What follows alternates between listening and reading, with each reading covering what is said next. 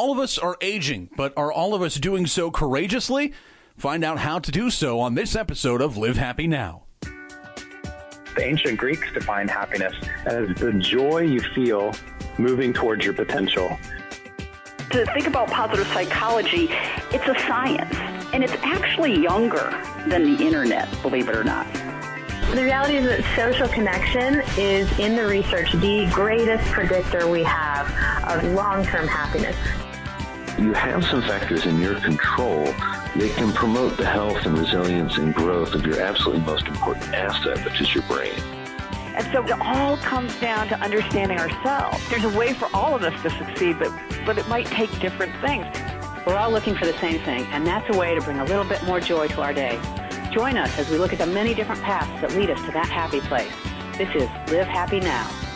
Hello and greetings. Welcome to another edition of the Live Happy Now podcast. I am your host, J.R. Houston. Please, you're joining us wherever you are in the world and however you may be listening. Excited that you are making us a part of your day. Do not forget to check out the latest issue of Live Happy magazine. It is available at Barnes & Noble, wherever fine magazines are sold.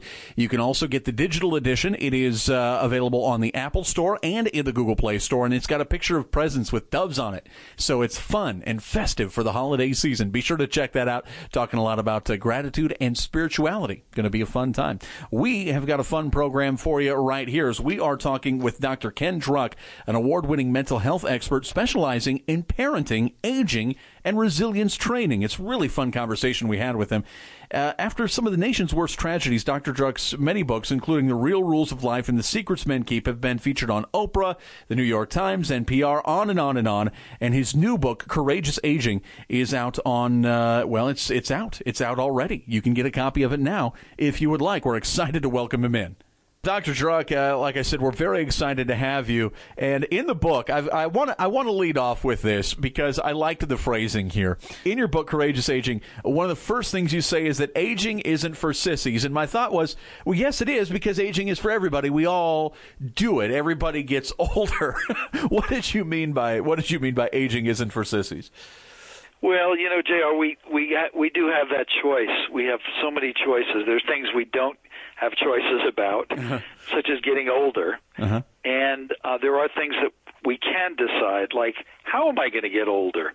And it's either going to be somewhere on the continuum between complete avoidance, kicking and screaming, resisting the idea that we get older, trying to fake it, trying to hide, being ashamed of ourselves, or somehow embracing the idea that this is just part of the deal. It's part of the ride that we get older, and asking the question, how can I live my best possible future? How can I change the trajectory of what I'm doing now? How can I live courageously the way I have in all the seasons of my life and face into the fact that I'm getting older, make the most of it?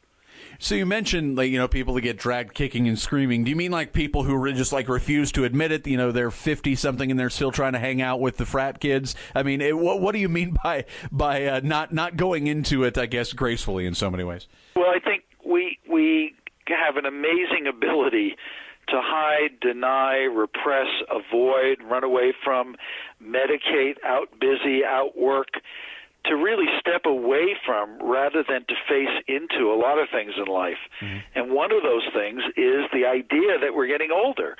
And some of us have, really good practical reasons. It's like, wait a minute, I'm going to lose my job, or I'm going to be rendered irrelevant, because we do live in a society that worships youth and that devalues people as they get older. Yeah. In Western culture, that's what we do. It's not something that happens universally. If you live in India, when you're turning 60, you're just beginning to wake up. You're just beginning to be revered and respected. You're bringing to bear experience, wisdom, maturity, a tempered personality, and you're just beginning to wake up. Here, we're on the back. We're turned 60. We're on the back nine of life. Yeah. We're in fade mode. Yeah, it's interesting, the cultural differences there, because, as you think about it, I'm kind of at that age now. I'm at 30, and everyone says, "Oh, you're in the prime of your life." And I feel like I don't know anything yet. How can it be that I'm in the prime of my life that when I don't know, probably don't even know what I don't know? Yeah. And, and the fact that we have all these biases about age, including judging people who are 30 to be less competent or less wise, it disallows the incredible opportunity that's available when you get millennials talking to boomers, when you get conversations, you get vibrant inquiries, you get people talking about their experience and what, sharing across the lines of age. So we lose that when we kind of disappear into silos and we start putting people past their 60s into retirement communities or hiding them away as invisible, or when we start minimizing the value and the wisdom, the accumulated experience of people who are younger. Yeah, I really like that idea because, and maybe it's this idea of someone being an old soul, but I've always been someone who's really enjoyed talking to people that are older than me. In fact, just today, a guy who is he's at minimum 30 years older than me. He and I sat there and had a great conversation about the way things are going in the office and the way things are progressing in our community and in our space, and kind of bouncing ideas off of each other. And his experience combined with, sort of my, I guess, youthful view on that created a brainstorming session that otherwise would not have happened because of our different perspectives and views on the world.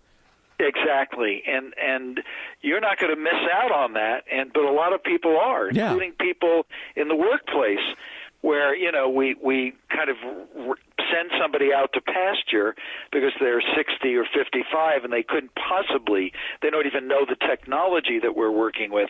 Instead of finding ways to complement what the other person knows, to keep each other in touch with important things that we've learned and that we are learning. And it also happens in the family, where parents and their aging parents and adult children are disconnected. There's no conversation happening. There's no sharing. All they fear is the resistance, the differences. That's all they're focused on, is how differently they see the world, rather than finding common ground on which this richness can be really shared. Is that one of the myths of aging, that the older you get, the less connected you are with the real world? Yeah, it is. It's so out of touch with what reality is. I turned 68 this year, and I have never felt more in touch with what's going on in the world. I've never been more creative in my life. I've never felt more vibrant, more confident, more secure, more grounded and settled in my life. For me, the quality of life is getting better, even with the aches and pains, even with the fact that I'm not the same person when I look in the mirror or see my reflection or watch myself on CNN. I'm not the guy that I was at 35, 40, 45. Sure. I'm the older version of me, but I have a choice to either embrace that older version and say, hey, guy, you're doing great. Yeah. Or to reject him and judge him and criticize him and prosecute him because he's not the younger version. He's not the younger version, and maybe you didn't get to the exact place that the younger version thought you were going to be in by the time you got to the age that you are now. And that's part of courageous aging, is that we got to let go. If you put yourself on the line and you try to do anything, create a family, try for a job, try to aspire in your profession, try to be creative. No matter what you've done, you've put yourself on the line. And if you put yourself on the line, you've probably failed. You probably didn't achieve everything you thought. Well, as you get older, it's time to let go of that stuff. It's time to let go of grudges, regrets, failures, all that garbage that we carry around with us that holds us back from finding our way to joy, finding our way to newfound courage, newfound strengths, newfound disinhibitions, ways that we can kind of let go and enjoy ourselves in this life. Yeah, I like the idea that I got from he was a football coach, a guy by the name of Tom Osborne, who was really, for him it was always about the process rather than the destination, and he was the coach of the Nebraska Cornhuskers in 1994, and they won a national championship after 20 years. And he said I remember that very well. My daughter was going to Colorado at the time. Oh, there they you played go. Colorado. Yes. It was a big game that year against Colorado.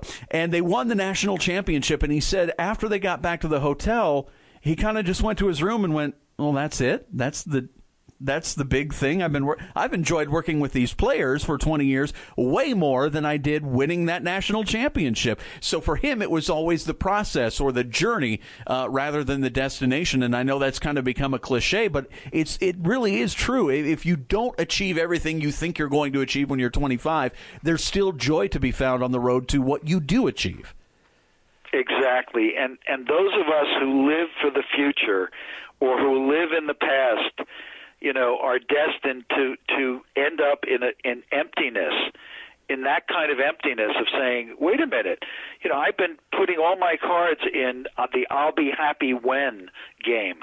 Yeah. I'll be happy when this happens, when that happens, or I'll be miserable when, as I get older, when I turn 70 or 60, And when we play backwards or forwards, rather than finding what we can be grateful for right now in this moment, what miracles are happening around us. I know we all have a lot of things going on around us in today's world, in today's society, as we look around the world that represent adversity and challenges and hardships, tragedies and losses.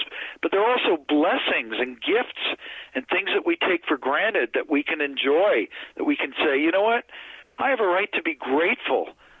This moment, even with everything going on, I have to count with gratitude everything good, all the blessings that are happening in my life. And then we arrive in the present. And the present is where it's all happening. That's where we can learn the most. It's where we can experience the greatest joy and satisfaction. And it's where we can make the most progress in our life. Yeah, for sure. All this talk, it reminds me of a phrase that I hear a lot from my parents, my grandparents. As I mentioned, I'm 30 years old, and my wife is about the same age. We don't have kids, and we like to travel. We like to go do all kinds of different things, see all kinds of different places. And they'll say, well, enjoy it while you're young. Enjoy it while you can. What are your thoughts on that thought process that leads you to say a phrase like that?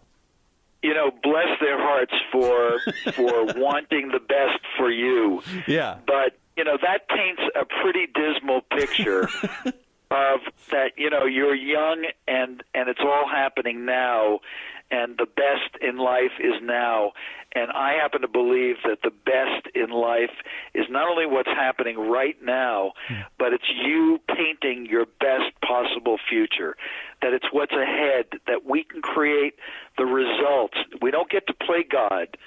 We don't get to have a crystal ball where we can look and control and predict everything, but we can create the kind of future that we want. We can work for that future. We can create our best possible future, and it begins with us and our attitude. It's creating a vision of yourself as a happy, right now you're 30, but picture yourself as a 40-year-old with a huge smile on your face. Yeah. Feeling confident, looking good, your body's in shape, your relationship, your marriage is in great shape, you love your career. That's the picture we want to have, not a picture of, oh, my God, I'm 40, it's all over. Yeah. Or I'm 50, it's all over. It's now I'm playing the back nine of life. I'm in the third or fourth quarter of life. And that's what puts us in a midlife crisis rather than seeing midlife as an opportunity. Yeah, it's funny you mentioned that because as I was kind of formulating that question, I was picturing myself getting to be 68, 70 years old and thinking, man, I can't wait to get there, and hopefully I'll be able to retire at that age. You never know with the way the economy works, but hopefully I'll be able to be retired, and I can be enjoying my life when I can travel wherever I want, and I've got plenty of money, and my wife and I are still happy together, and I can learn things and pursue my passions at an even greater rate than I can now. I guess maybe I'm wired weird. Am I wired weird that I think that way? I think you're wired great, and I think you giving yourself that message will make all the quality difference. You telling yourself, you know what, I see myself at 68. I'm cooking. I'm awakening to a new season in life in which I have newfound freedom not only to travel and do things I haven't been able to do, but I have newfound emotional freedom. I'm freer emotionally. I care less about pleasing and impressing people. Yeah. I care less about old things that used to bring me down, the regrets and failures and that whole history of things that didn't work out exactly the way I wanted, including the losses that are a part of life. You know, we all get to experience loss. You know, not only losing loved ones, but losses because things change in our lives. Things, the beautiful blueprint for Plan A, you know, is not what we get to live. We all have to, somewhere along the line, find ourselves in the ashes of Plan A and having to believe and have faith that we can create a beautiful Plan B or C or D. Yeah. So all of these things are things that are in our control. Life is not completely. Life's terms dictate that you know, life will have its say. But we can set our minds and our trajectory and our course and our attitudes in such a way that we're likely to have our best possible future rather than kicking, screaming, and dreading getting older. You talk, and you just mentioned this, and I really wanted to hit on this because you talked about looking back on our life and looking back at the people we've been, even if it's just within one person, because I do believe we change and drastically throughout our lives. But we all have regrets and dashed hopes and grudges that we hold. And you talk about the importance of clearing the air of those things. How important do you think is that step as we get a little older? I think it's critical. I think there's a time, there's a time to be angry and pissed and upset and disappointed and to let it go. Those things come up, and we've got to learn how to clear the air, not only to forgive ourselves, but to forgive other people. Let it go.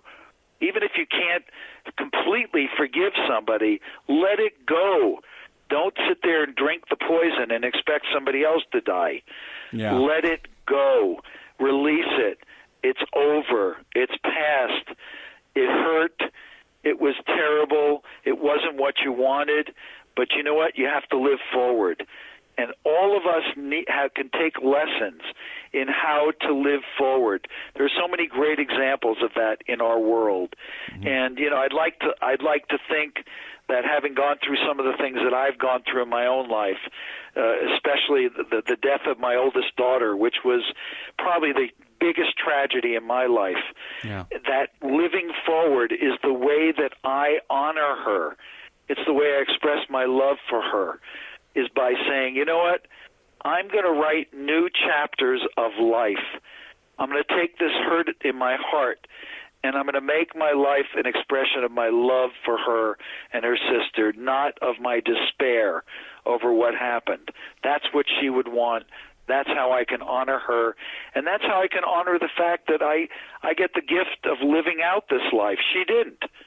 I get the gift of being able to live out this life and get older. So how am I going to honor that?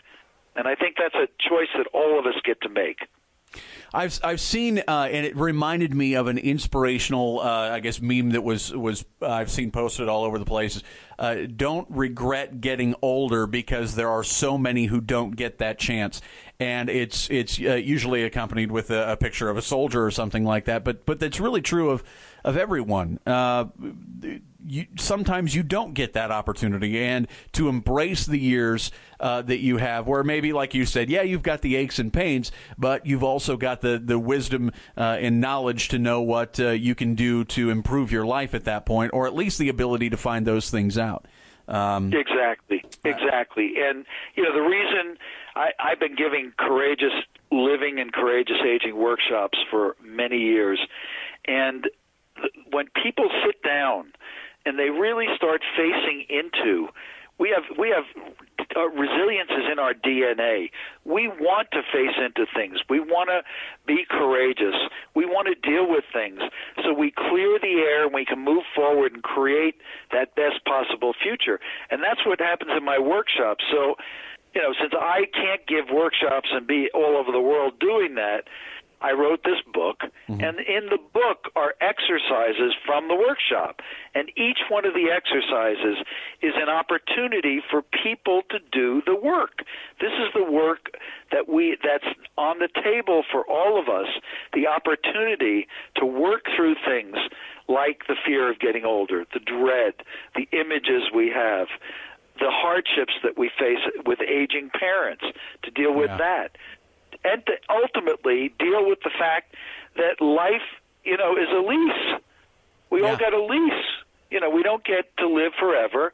So how do I deal with the fact, rather than being consumed with the fear of death and dying or getting older, how do I deal with that and free up all that good energy so that I live my life more fully, more completely, less in fear, more in joy, more in creativity, and more reimagining my best possible future at every new season?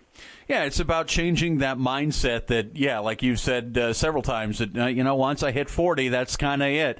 I'm on the downhill slide. And yet maybe you're not as elastic in your joints as you were when you were younger, but that doesn't mean it's over. There you go.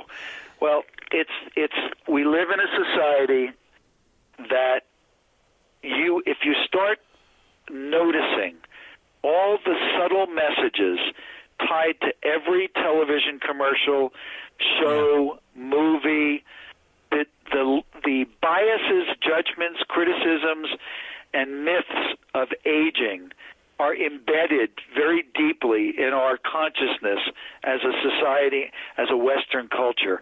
And it's important for each one of us to opt out of those messages that really are not constructive. It's not helpful for us to believe that anymore. We have to opt out and create our own picture of what it means to turn 40, 50, 60, and to go forward in life, to live forward in life, and to create that best possible future rather than hiding from our dreaded future, because we're going to get older, and it's all going to be older. We're going to be rendered irrelevant. We're going to be hung out on the 99-cent rack. We're going to be downgraded to the Nordstrom's rack instead of out of Nordstrom's, Yeah. I like that analogy. But then again, I like shopping at Nordstrom Rack. So I am fine. Too. I am fine with being put out there. You know what? I think it's a great analogy, because you can get some of the greatest value in life, even though Nordstrom's has decided it's not the most valuable stuff they carry.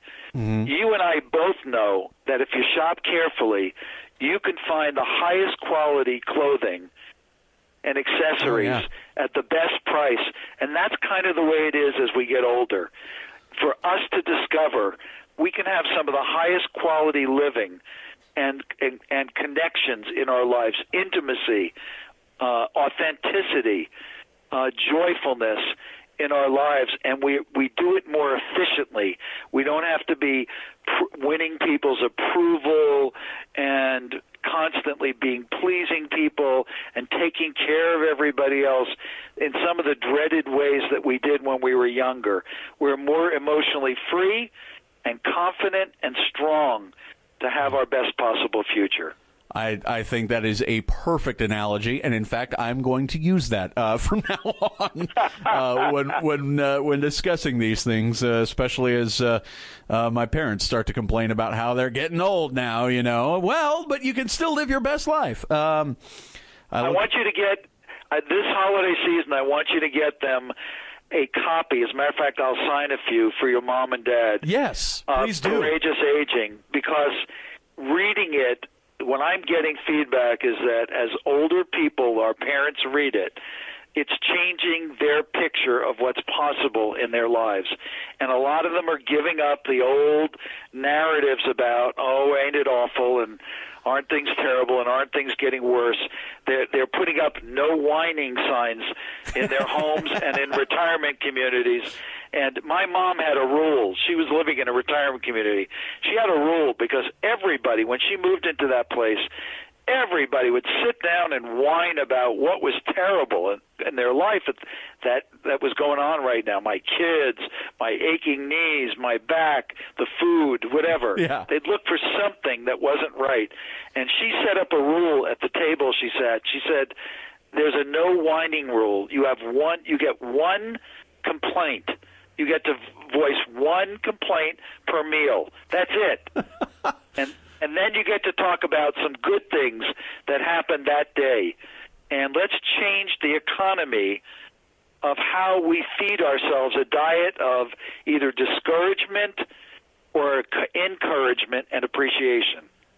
I love that idea, and yes, we're definitely we kind of already have it written down here that this book is going to my parents and grandparents. But yes, that hopefully will certainly help things around the houses and facilities that they live in. Well, Dr. Truck, we are out of time. I feel like there is so much more we could talk about. I would love to talk to you again here in the near future. The book is Courageous Aging, and you have a website as well for people who are kind of wanting to dip their toe into this, KenDruck.com, right? There's a lot of stuff there. A lot of good stuff, a lot of articles. I just wrote an article about hot flashes in Costco.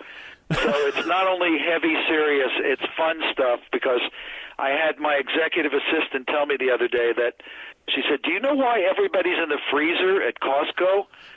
I said, what are you talking about? She said, they're all having hot flashes. You know, so we can also laugh and have fun about what we're all going through, and I look forward to our next conversation, JR. Absolutely. Thanks so much for joining us again. We'll talk to you soon. So I look forward. Bye-bye now. If you would like to learn more about Ken and Courageous Aging, you can visit livehappynow.com. And while you're doing so, please let us know what you thought of our conversation with Ken. You can do so by finding us on Twitter at livehappy. Go to facebook.com/livehappy or send us an email, podcast@livehappy.com. For all of us here at the Live Happy Now podcast and magazine, I'm J.R. Houston saying so long and thank you for helping us to live happy.